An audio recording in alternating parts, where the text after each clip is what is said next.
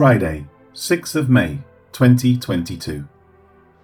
And when 40 years had passed, an angel of the Lord appeared to him in a flame of fire in a bush, in the wilderness of Mount Sinai.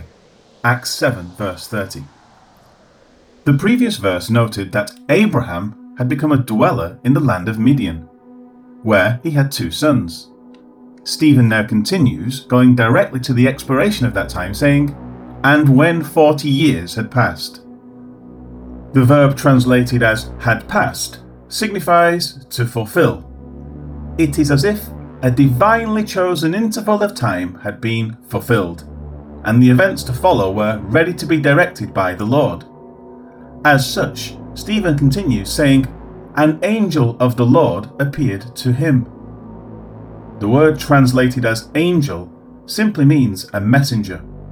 Here, it has no article before it. Who this messenger is must be determined from the surrounding text in the Exodus narrative. Stephen will explain it in the verses ahead. As for the reason for the coming of this messenger, it is to be remembered that the Lord had spoken out a timeline in advance to Abraham concerning the state of his descendants. The arrival of this messenger means that the time for the fulfillment of those promises is at hand. As such, this angel reveals himself to Moses in a flame of fire in a bush. The account is found as Exodus 3 opens. Now Moses was tending the flock of Jethro, his father-in-law, the priest of Midian, and he led the flock to the back of the desert and came to Horeb, the mountain of God. And the angel of the Lord appeared to him in a flame of fire from the midst of a bush. So he looked, and behold, the bush was burning with fire, but the bush was not consumed. Then Moses said, "I will now turn aside and see this great sight, why the bush does not burn." Exodus 3 verses 1 to 3. The word used to describe the bush is batos. It signifies a bramble or thorn bush. This rightly corresponds to the Hebrew word used in Exodus, seneh. It too signifies a bramble, coming from an unused root meaning to prick. It is from this thorny bush that the angel will speak. The words of Stephen finish with, "in the wilderness of Mount Sinai." Again, the words of Moses correspond to the verses cited above. There, it said Horeb, but the name is used interchangeably with Sinai. Some believe it is 2 separate peaks of one mountain, or it could be 2 separate names for the one mountain, regardless of the peaks. Either way, it is a word used synonymously with Sinai. This can be deduced from several verses where Sinai and Horeb are spoken of in the same context, such as, "And let them be ready for the 3rd day, for on the 3rd day the Lord will come down upon Mount Sinai in the sight of all the people." Exodus 19:11. "Especially concerning the day you stood before the Lord your God in Horeb, when the Lord said to me, 'Gather the people to me, and I will let them hear my words, that they may learn to fear me all the days they live on the earth, and that they may teach their children.'" Deuteronomy 4 verse 10. And when he had made an end of speaking with him on Mount Sinai, he gave Moses 2 tablets of the testimony, tablets of stone, written with the finger of God. Exodus 31:18.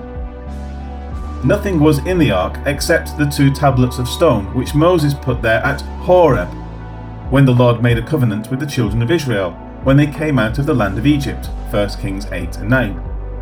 These and other references show that the names are being used synonymously when speaking of the same mountain and area around it. Life application.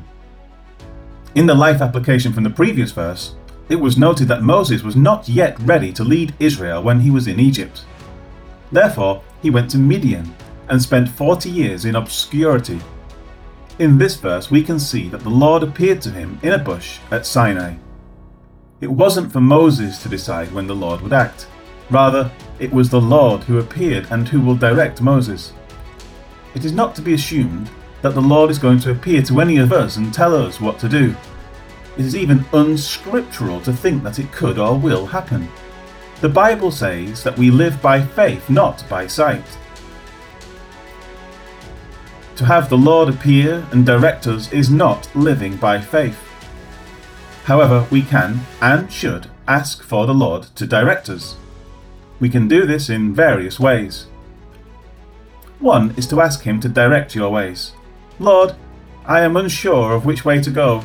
I must make a choice, and so be with me to make the right one.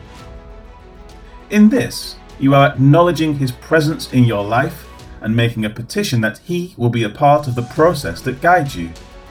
Another way is to ask Him to not let anything happen contrary to His will. This is basically the same thing as before, but in a negative petition. Lord, please don't let this happen if it is not what is right for us, or if it is contrary to what you would want us to do. You can add others in when making such petitions as well. Lord, I pray that the decision I make will not negatively affect anyone else, and so on. The main point of this is that you are including the Lord in your every action and decision. It is an acknowledgement of faith that you believe He is there, and that He is truly concerned about the actions you take and the decisions you make.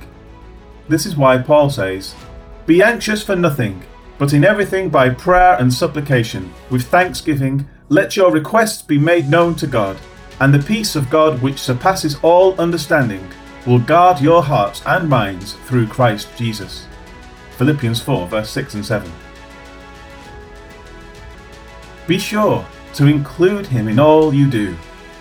Acknowledge Him, and He will be pleased with this. Lord God, thank you for being ever present with us.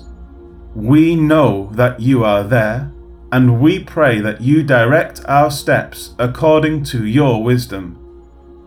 Keep us from taking the wrong paths in life. Instead, may our steps always be in accord with what is right and proper, and by which we will keep from harming others and ourselves. Help us in this, O God. Amen.